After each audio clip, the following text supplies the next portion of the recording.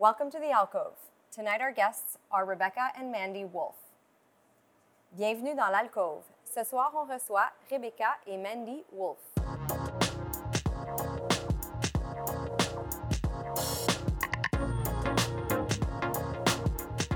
So how September started, basically, it was all around the idea of building a community around the things that we love. And that began with surfing. That was a huge passion. And September is hurricane season, so that's when we all drive down to the New England coast. Anytime there's a hurricane swell, and it's a 5-hour drive, so we're fueled by coffee. So yeah, it was surfing, and we used to make surfboards in here. That room in the back where the kitchen currently is used to be a shaping room, and we were shaping boards in there. So it was coffee and surfing, and then it evolved into kind of its own thing as the brand grew. And then we added other elements of the things that we love, such as good wine and good food and good beer and good people. So and now it's become its own thing, and we're really glad for what it is. Thank you.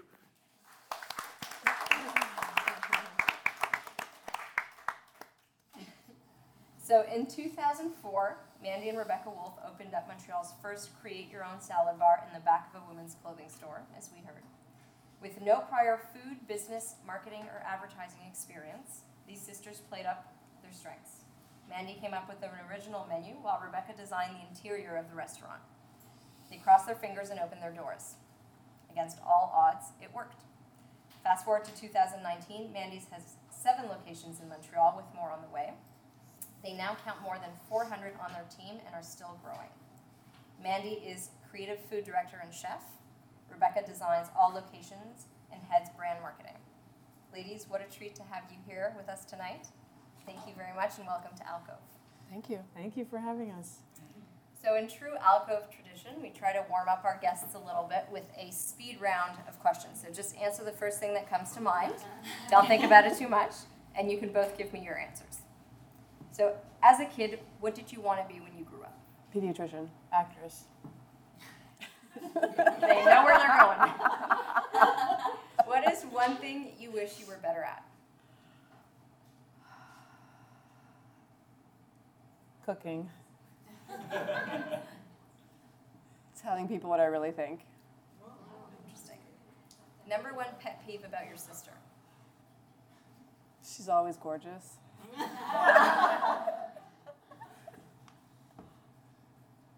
She's always so calm and wise. I don't know. There's not very much that bugs me. The meal you eat the most when you're home? Stir fries.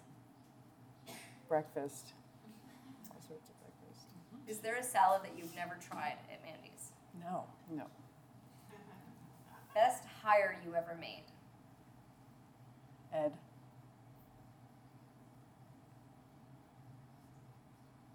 and Kelly.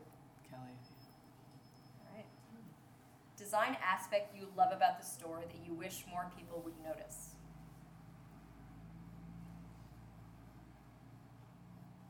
I think people notice everything. It's all over Instagram. Very true. And you? That more people would notice. Yeah. Something you put specific thought into that you kind of didn't ever get much feedback about and you wish you thought was really cool and you kind of wish people maybe would quotes notice. Throughout the store. Yeah. Whether it's in frames or that we've drawn on walls. Weird, make sure to quirky notice quotes those. in the washrooms and things like that. Yeah. Okay, cool. Harshest critic that you've heard to date about Mandy's? That we're not environmentally conscious. That we're a privileged white girl place. Very interesting. Best compliment that you've gotten to date about Mandy's? That it's apparent that we love what we do.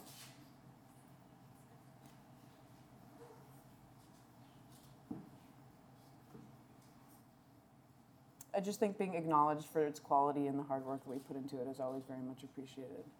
I think this is also a testament yeah, to what you it's probably very hear moving, all the time. moving, yeah, for sure. Something that they didn't teach you while you were in school, but that you wish they had about the real world. Taxes.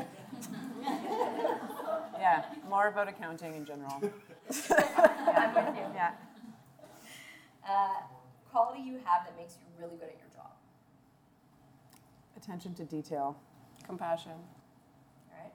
Biggest sales day you ever had at Mandy's, if you know? I don't know the exact figure, but it was around Grand Prix. We had just opened on Crescent, and it was one of those blazing summer days, and it was just nonstop. I remember our husbands came to meet us at the end of the day, and we were just like ragged, and we walked home through the crowd of, beer and boob tourists, and we were just like, get us to our bed, and it was such a proud moment. It was like, it felt amazing. That's great. If you hadn't been able to call it Mandy's because of copyright, what would you have called it?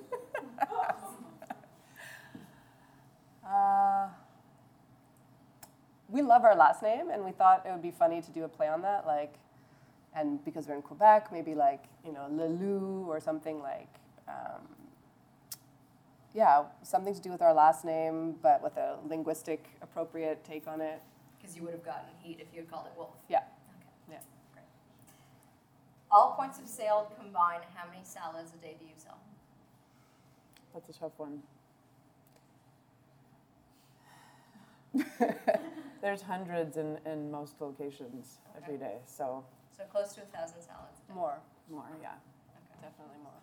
All right. Something you chose to do with Mandy's that you never thought you would.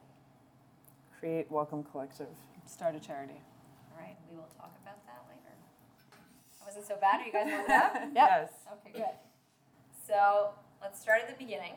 It wasn't an easy start. You came back from New York thinking, how on earth is it possible that this amazing concept of make your own salad doesn't exist here in Montreal? You conned your sister into joining you in this project, and you launched it as a counter in the back of your then boyfriend's store. Yeah. And aside from really supportive friends and family, it didn't really take off. It took you guys 10 years before you were able to make a profit. Yeah. What was that journey like? It's a lot of trying at your patience and at your will and just questioning the dream all the time. I mean, there's only so much that, her and I believed in it so much, and we would eat it every day, and we did have this sort of small cult-like following of people that did really enjoy it. But at the end of the day, the livelihood wasn't there enough to support us. So it's a constant internal struggle of following the dream versus, is this a viable plan for the future? It wasn't glamorous. It wasn't fun, but we had each other, and I think that's a huge thing. When you're going into an entrepreneurial adventure and you're alone, I think it can be it's very easy to doubt yourself because the voices can, come in and you're not sure what you're doing, but you'll have a down day and then your partner will pick you up or vice versa.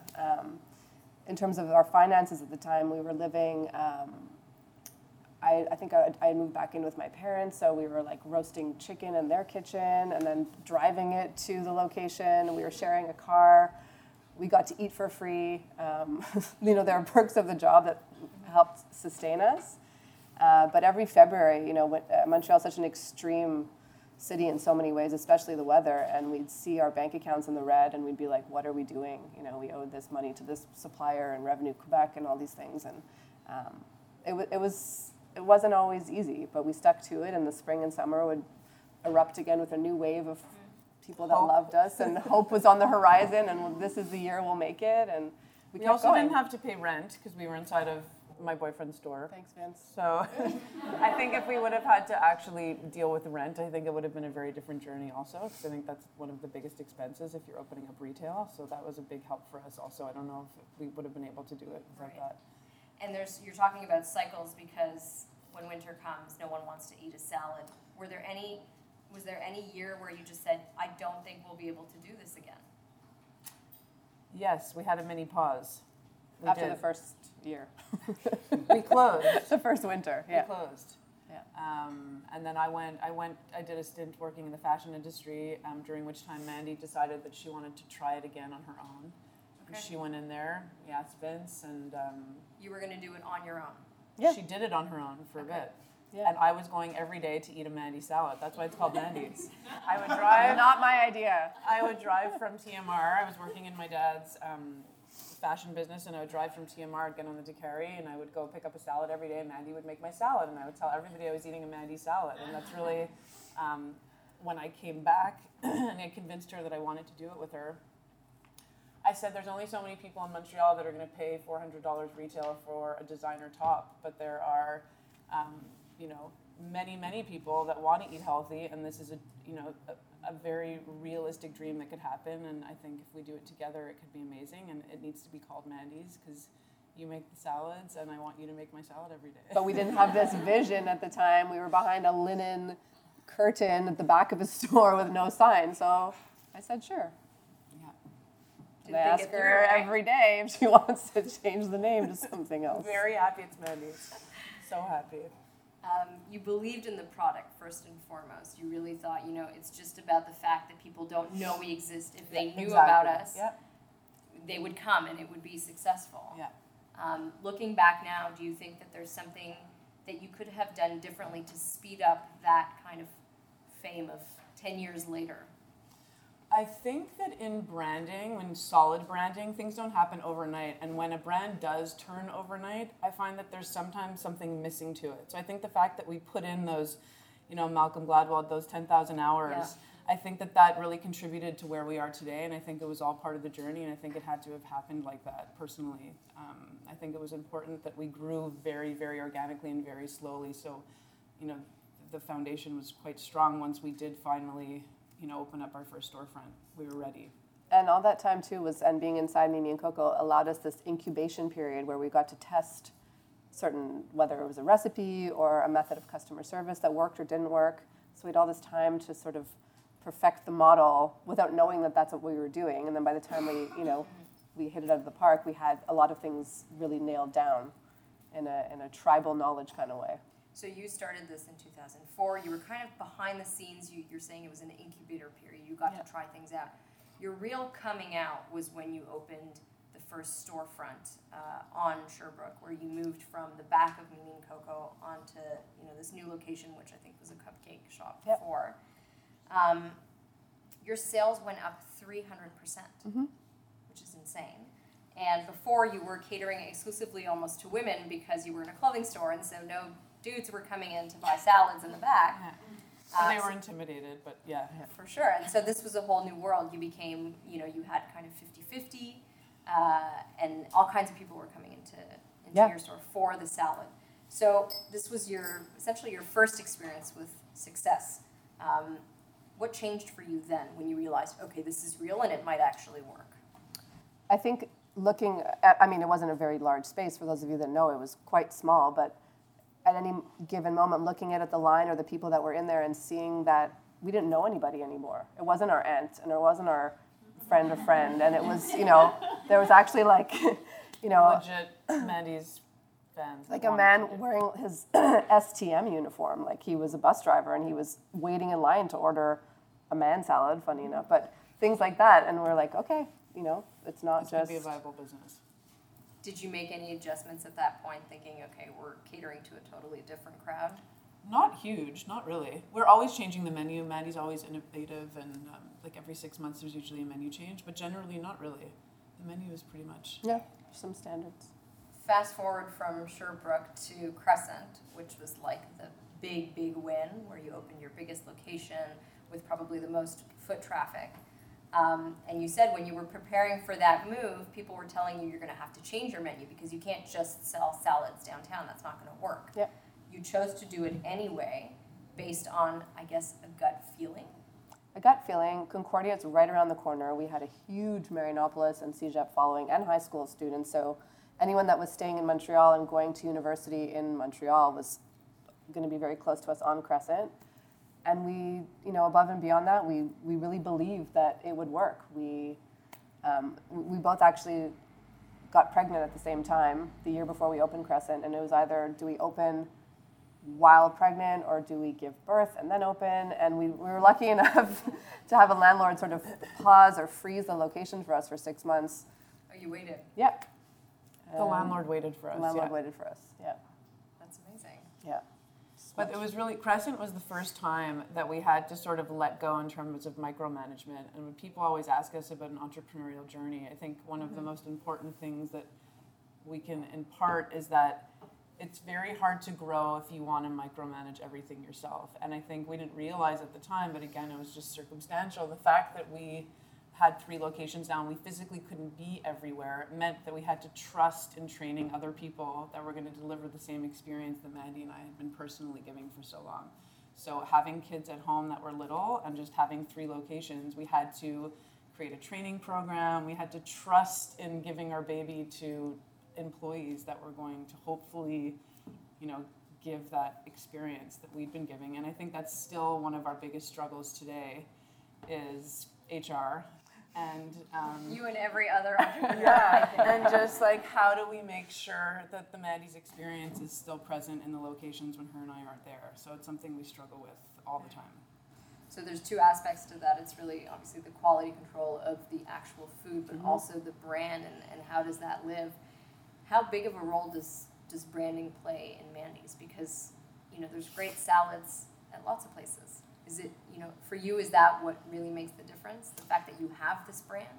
For sure, and it's not just the aesthetics, it's the entire sensory experience. So we obsess over things like music and lighting and the vibe of our staff and all of that the things combined. You don't notice when you go into Mandy's. Yeah, all of that combined is extremely important. And the aesthetic, obviously, and the packaging and the product itself, but yeah. How you feel when you go in? Yeah. What's that feeling that you keep going back for? Sure, we hope that the food tastes great, but it's also, how did that cashier interact with you? What was your experience like overall? So it's really like the epitome of cool, this whole kind of California vibe. Did you have a meeting and say, okay, what do we want the look and feel of Mandy's to be? We never did, and we never have. And we still don't really talk about it. It just happens. Is it like look exactly like your house? Is it just your personal aesthetic? For like physical design? Yeah. Kind of. But it's really fun for me because with each new location, people always ask, like, do you intentionally make it different? Do you intentionally make it the same? And it's just, the aesthetics always remain. There's a consistency throughout, but there's never a plan to make it different. It comes from my brain, so that there's always a commonality, but it's always a bit different. Like, we're imagining that there's a brand book somewhere with all the guidelines of like, no, it's just between her 2 ears. Yeah. It's amazing. Yeah. You talked a little bit about this before, financial liberty. You had the flexibility of being, in the back of the store that your boyfriend had, and I know you had mentioned that your father had helped you financially as well. For people that have these great big dreams that might not have that kind of flexibility, what advice would you give them when you really can't wait those 10 years before you start making money? We had a lot of great help with and from BDC, who's still one of our partners today. They've been fantastic. They're the best. They're anybody's trying to start a business in Quebec. Supporters of entrepreneurs in Quebec and Canada. And if anyone's looking for financial assistance, they're not scary loan sharks. They'll really help you and support you, and they have different... Scary loan sharks. They're legit, guys. They're for real. Yeah. So that was something helpful. worth checking out. Yeah. Okay. Very cool. Let's talk about entrepreneurship. You mentioned this before, letting go. The fact that you both got pregnant at the same time before opening your biggest location to me is insane. How do you develop a training program when you don't have any training in HR? You don't know how to mobilize employees. Like, how do you do that? We hired for the first time when we opened Crescent. We consulted with a third-party consultant that specialized in retail expansion for L'Oreal and Sephora. So she didn't even come from the food industry. But she came in and she sort of gave us an onboarding program that she had worked with. So that was very new for Mandy and I. We'd never, didn't know anything about onboarding. And she sort of started this journey for us on what that looked like. And now training is a huge part of our company. We have specific salaried people just for training. You have an HR department. We have an HR department. We have very intense training programs. We've had to come up with our mission statement and our values, which is hard to... We will talk about that because it is super interesting. We had this conversation before tonight talking about female entrepreneurs and how it's such a cliche when, people love to talk about women in business, and the question is always, and no offense because it is obviously a question we want to know, but it's always, how do you manage like your life at home and your work, which is a question that you'll never hear a man get asked because there is no issue there. So you guys mentioned something that I found very interesting, is that women actually have these very unique capabilities that, you know, a lot of men don't have, and that we probably don't celebrate. No offense. We don't celebrate those enough. So as a woman entrepreneur, what are some of the qualities that you feel you have been able to bring to the table? You mentioned empathy a little bit earlier. I don't know if you would say that's included in there. I think so. I think that women are extraordinary multitaskers. I think we're able to have like 20 windows open up there. On the computer. Like Also. in our, everywhere, and sort of have a handle on all those things. And sometimes not have a handle. and sometimes not. But you know that they're all open and they all need to be dealt with. And I think that, yes, go ahead. No, just I think sometimes making decisions too, I just think as a woman sometimes the decision happens more from a heart place. Yeah. Especially we're in the business of people at the end of the day. So a lot of the decisions that we have to make every day have to do with, as Mandy mentioned, empathy and compassion, and we've sometimes to the detriment of the business, but I think that as women there's a different understanding and connectedness with the staff that maybe if it was a male-run company, the decisions would have been different over the years in terms of, how we do things. Maybe not as patient, too. Maybe.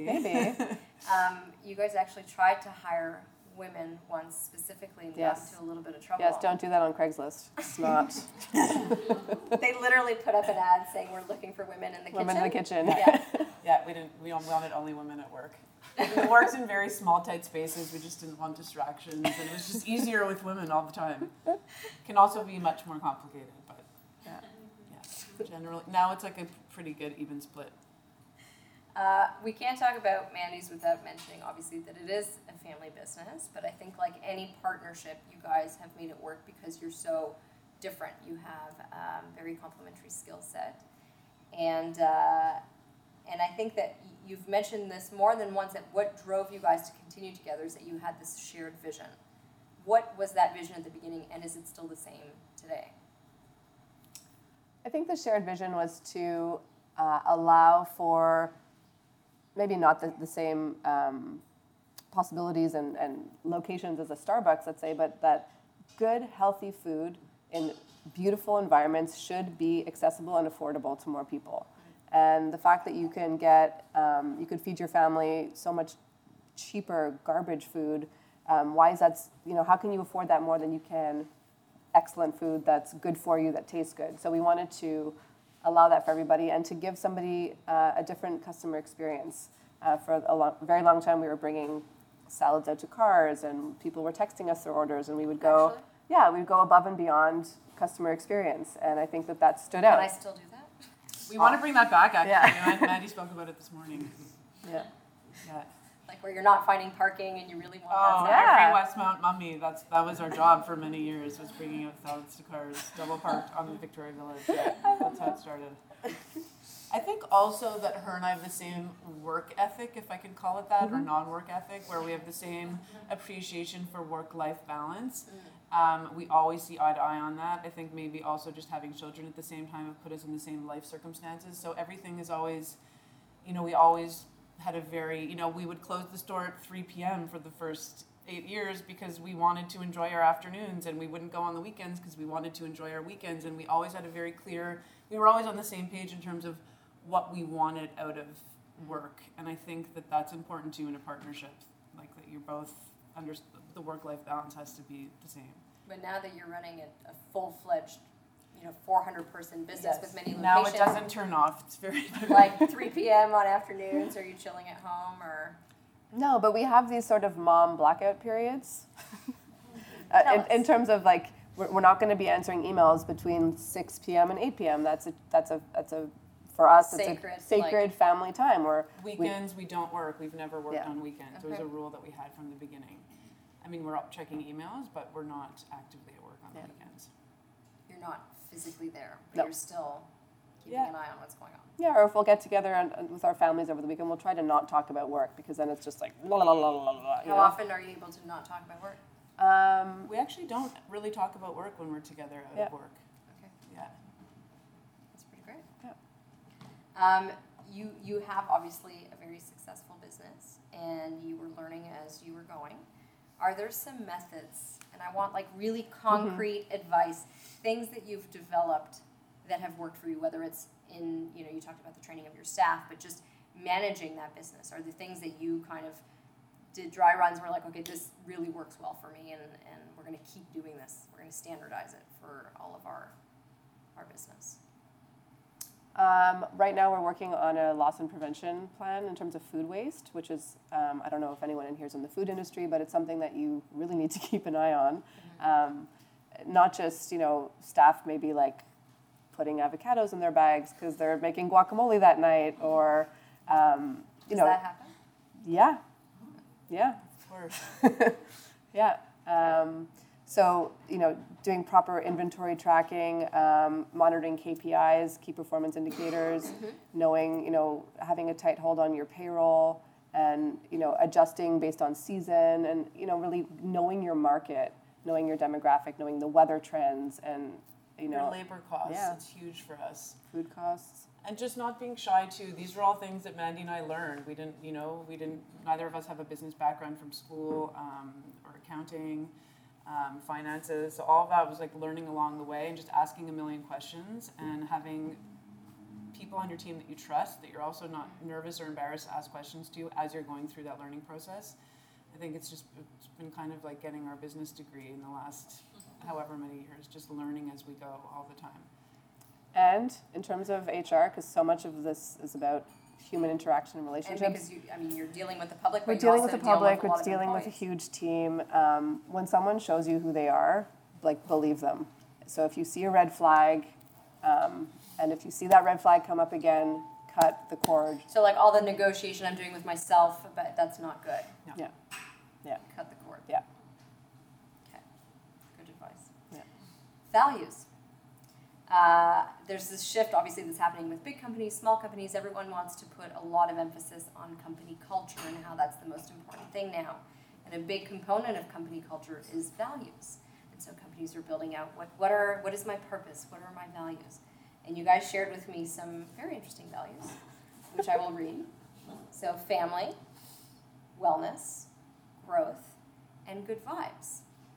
Tell us a bit what those mean to you guys and how do you actually implement them in your day-to-day? So it's one of our biggest challenges was how do we get these values to come alive when Mandy and I are there?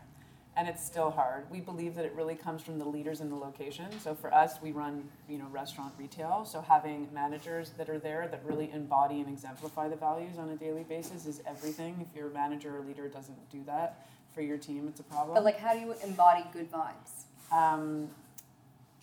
We ask that you not check your problems at the door, but we have a very open environment for communication. We're there for, whether it be mental well-being or physical well-being, and just making sure that the teams always feel supported.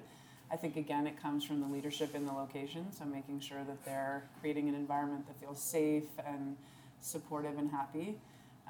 We have rallies every single day in our locations. It's a way to set the day, set the tone for the shift. So the team captains or the manager leads a rally every morning with front and back, so kitchen and front, making sure that communication is open from the day before, that we're setting goals and intentions for the day. It's hard. It's one of the hardest things because, when Mandy and I walk in and we'll see a staff member that's not spraying sunshine or is not tending to a guest the way that we would, it's or on their phone, and their back's turned to the customer. Yeah. And you must see that all the time. Yeah. I mean, you're dealing with very young, sometimes inexperienced. Yeah. Yeah. All right.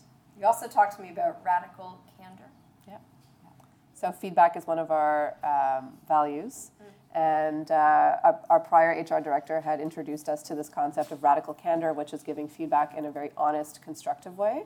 So let's say you're finishing your shift and or someone's leaving and you like particularly how they handled the situation. Let's say a customer waited 20 minutes and they gave them a cookie. So you give them that praise, you give them that feedback, and Cookie always works. Cookie always works. It's the best placator. Yeah.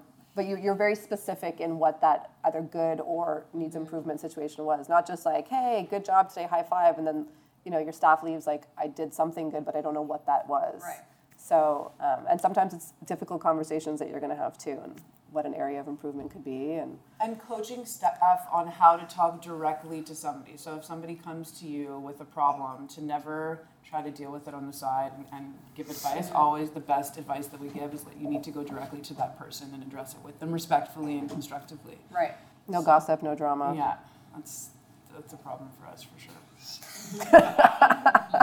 Which it's just normal human nature, but the more that we do it, the more people get comfortable, and we also really encourage that it happens upwards. So, we really try not to be a top-down company, and we want to encourage that if we have radical candor in the locations, that the staff can talk to their management, they can talk to us, they can give us feedback. Yeah. We hold things called town halls, where the manager will leave the location, and either Mandy and I or somebody from the head office will come in so that the team could give feedback about the manager so that we can improve on it. And then we go directly and tell them what it is, and we work on a plan to make sure we're fixing it right away. It's feedback is I'm super important. I'm not even an employee. Because otherwise things fester, and we know, that's one of the ways, town halls. All right. You guys, I want to talk a little bit about authentic philanthropy, which is what I feel you guys have been doing.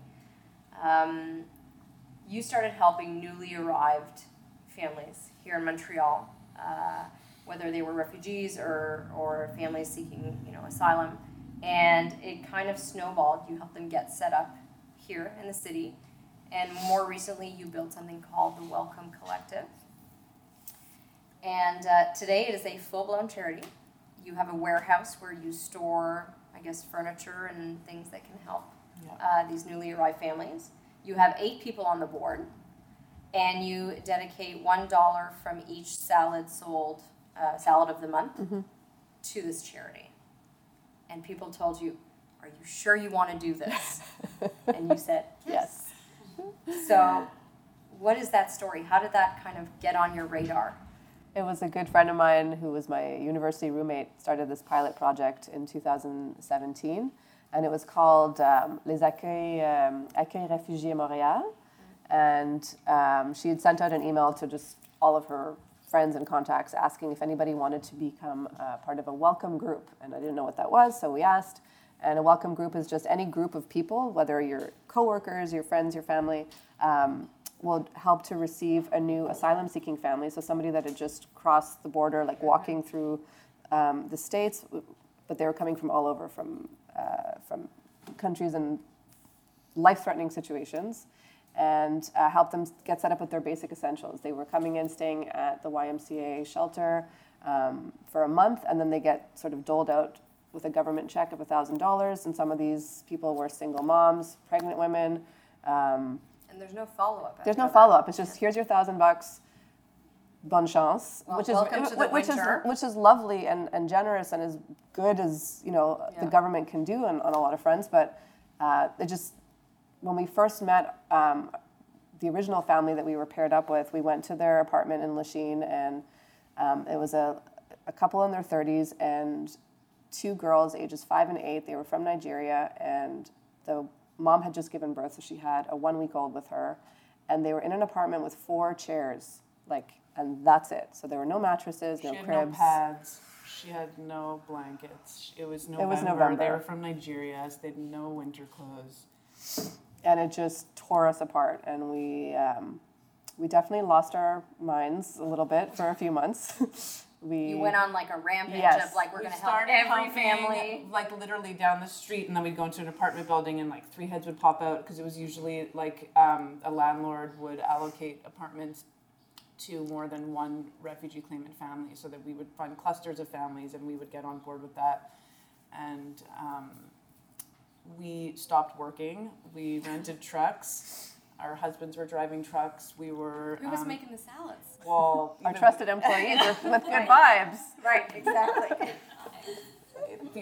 Our mom was even upset, what are you doing? You're not going to go to work anymore. What are you doing with all, everybody that you're helping? We have to help the families. Yeah, we turned our office into a warehouse depot, where the biggest change was that we went down to the YMCA. Once we had helped, I think, maybe 5 families, we went down to the Y. We wanted to know where everybody was coming from. It was a beginning of December night. And Mandy and I gave out our personal cell phones to probably about 20 families at the Y, and we guaranteed them we would get them beds. We would help them get beds when they moved into their apartments. We promised them that. And So then it turned into a bit of like an immigration hotline on our phones. And but we asked those first families if we could leverage social media, which we're still so grateful today, if they were okay with us putting up photos, because at that point we realized we were in over our heads and we didn't have access to get this many beds. And they said yes, and that's how everything changed. And the basements of all of our locations became depots for people bringing all this clothing and furniture. And that's how it started, really. We were, with the Montreal community, and it was such a cool connection of communities because all these people had mattresses and clothing that they wanted to get rid of, and we had this huge network of people that were sleeping on the floor that, desperately needed help. So we're wearing flip-flops in December, so. Yeah. And this is still going, but now it's just under the name of Welcome Collective, and it's very organized. We've got 2 vans. We have a 7,000 square foot warehouse that has everything categorically, like baby boots and kids' winter clothing and mattresses and cribs and move in sofas. 8 to 10 families a week that come out of the Y, and we deal with the most vulnerable. So whether it's like single moms, pregnant women, handicapped. Yeah. And we have some of our original, the original family that we met. They actually did get their acceptance in Canada, and they're now working in our restaurants. The mom and the dad. So,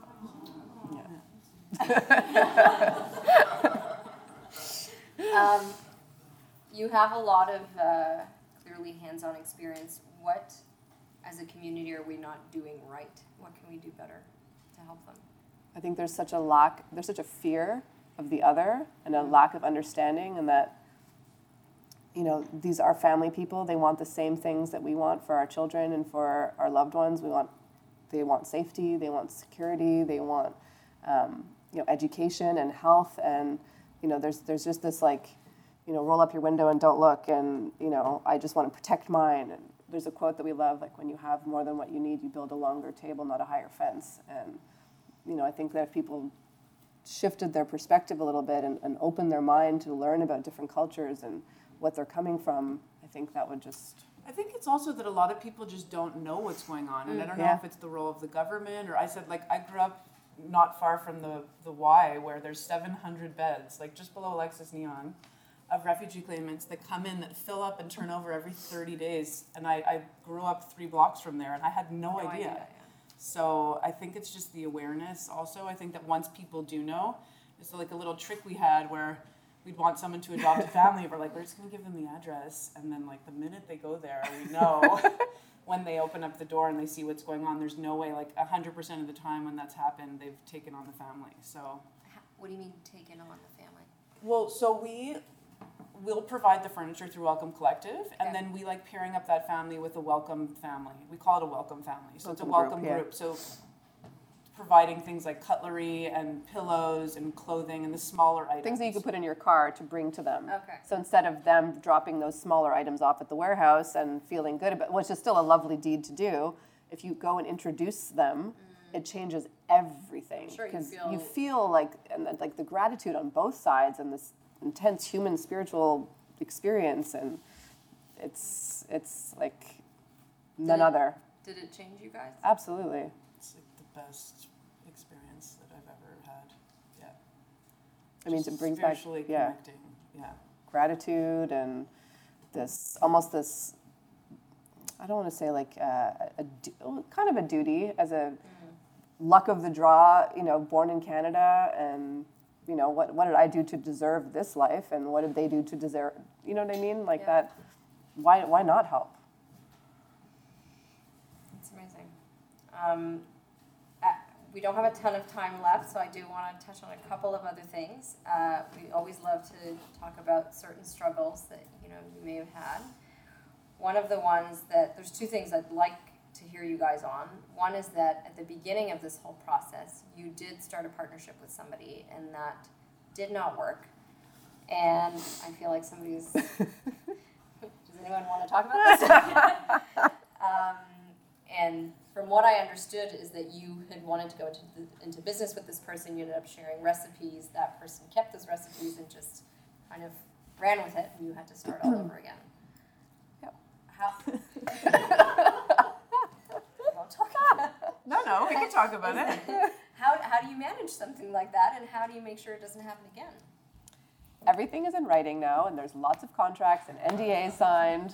Another quick tip for everyone wanting to go into entrepreneurship. Friends, your best friends, your family, get it in writing, get it signed.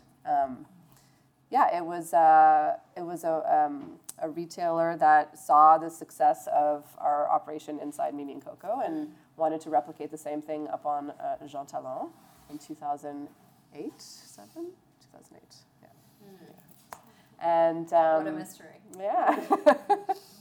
And she didn't want to sign anything with us. She's like, oh, let's just see how it goes. And we were set up in her store, and we kept wanting to sign as things were rolling, and both of our businesses were getting busier. And then there was an accidental email. Well, maybe not accidental if you believe in there's no accidents. Of course not. I'm so sorry, I didn't mean to send that text to you. Yeah, right. Yeah. But this really was an accident on her part, where she had sent an email to who she thought was her assistant, but it ended up going to Rebecca. Outlining how they were going to steal all the recipes. And to make sure you get the black book and the name of all their suppliers. And this is like a TV movie. I know. So we had boyfriends and our dad and uncles come in and move out the whole operation overnight, and we were gone in the morning. Yeah.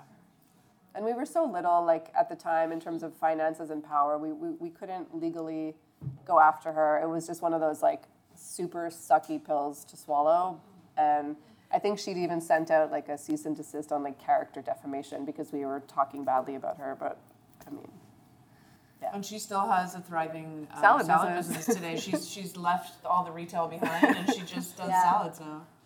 I'm not gonna go there anymore. Now that I know the truth. We'll just let karma take care of itself. Yeah. Totally. Well, whatever. You won at life, and that's great. Yeah. And the other thing I wanted to talk about was the food truck. When you guys were building up this idea of a food truck, you were super excited, and you were like, I can't wait to have this food truck, and then you got the food truck, and it was terrible. Yeah. Yeah, it was kind of terrible. It wasn't terrible at fun festivals, and things like Picnic Electronique and Oshiaga and C2 were all amazing. But the operations of running a food truck on a day-to-day, for those of you who know about the food truck industry, is that it's very much controlled in Montreal. And there is a food truck association that decides during the week where the truck could be. So we could sometimes be in the middle of nowhere on a rainy day, and you still have to open and operate. And it was pay your staff, get all the food prepped. It was just logistically very difficult for us. So unfortunately, how long did we have it? 2 years. Yeah, so it's for sale if anyone's looking for a nice big food truck. Maybe one day we'll get another one and we'll paint it a different color. But yeah, no if more the food laws truck. had been different, would you have continued? Maybe. If you were able but to I park think, it wherever you wanted. I think that there's still this food truck idea in most people's minds that it's you're gonna go get a $6-7 grubby thing that you hold in your hand. They're here's your $22 salad. So for certain crowds, it just and we tried doing half salads, and I don't know, it just culturally wasn't a good fit. For a while, and that was the best. That was the winner. That was the winner. It's not there No, anymore?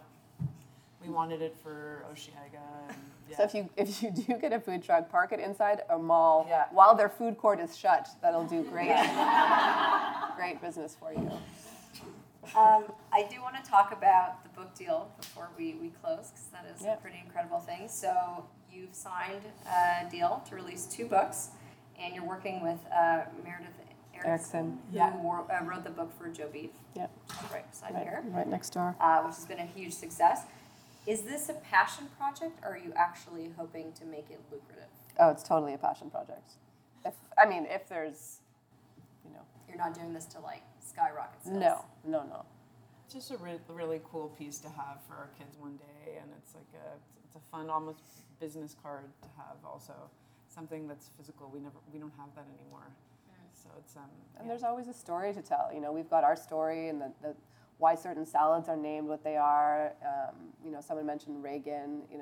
Reagan and Danielle were 2 employees of ours, and now Reagan Steinberg is the owner of Arthur's. Oh, that Reagan. Yeah, yeah. And they would eat the same salad every day, so we're like, you're getting your salad named after you. That's some Yeah. areas. Yeah, so there's just little snippets in there that we find entertaining, and as Yeah. as a Montreal company, there's a lot of references to Montreal, and we love our city, and we're proud Montrealers. And So you've obviously we're now at the point where you have a very successful business in Montreal. You've expanded to the South Shore, to Laval. What is the next step? we'd like to hop over the provincial lines To and Toronto? yeah, So, okay, Toronto's your next step. Toronto's next. There's a lot of salad bars in Toronto. Yeah. What is it about Mandy's that's going to work? We always just don't, not that we don't pay attention to the competition, but we've always sort of just like gone along to the beat of our own drum. And weirdly enough, we have a large following from Toronto already that write to us all the time about coming to When Toronto. are you coming to Toronto? Yes. So we're kind of just going on that we feel like So there's this is enough not an of it idea, in this it. is actually happening. Yeah, it's going to happen. Yeah. It's amazing, If congratulations. you guys have any suggestions on where in Toronto, we're open to any suggestions. Just gonna wait for this to happen. Right, Yeah. so you're going to do like Crescent, you'll wait to pop out number 3, Yeah, and then open up a store in I think Toronto. so. Yeah. And I want to end off on something that's maybe a little bit more emotional. Your father was a huge supporter of you guys and your business, and you were saying that one of your biggest regrets is the fact that he wasn't able to see your first kind of street front location come to life. What do you think that he would have given you as advice today on the next chapter? He always said, no risk, no reward. You have to go out on the limb to get the fruit. And he was a calculated but risky entrepreneur himself. And even in our early stage of starting it, he would often mention things like that to us. And I think he would continue in that vein in his advice for us. Take the risk. Yeah. Yeah, he always believed in whatever weird ideas we had. And I think that was a big force for us because I think we both revered him and respected him so much, especially in his business acumen. So I think, Give you the courage. yeah, whatever ideas we had, just run with it. That was the best advice that he would give us. And that's still what you're doing. And he would be so happy that we're doing it together. Still, that you didn't break up. Well, congratulations. You guys have accomplished so much. And I Thanks, think I can Jen. speak for everybody saying that we can't wait to see what's next. Thanks, Jen. Thank you all. Thank you. Thanks for joining us for another Alcove, your favorite Nomad micro conference. Join us next time for another intimate Alcove talk in person or right here. For more information, follow us on alcovemoments.com. Merci d'avoir été des nôtres dans cette micro-conférence nomade Alcove. Joignez-vous à nous pour la prochaine conférence. Visitez alcovemoments.com pour tous les détails.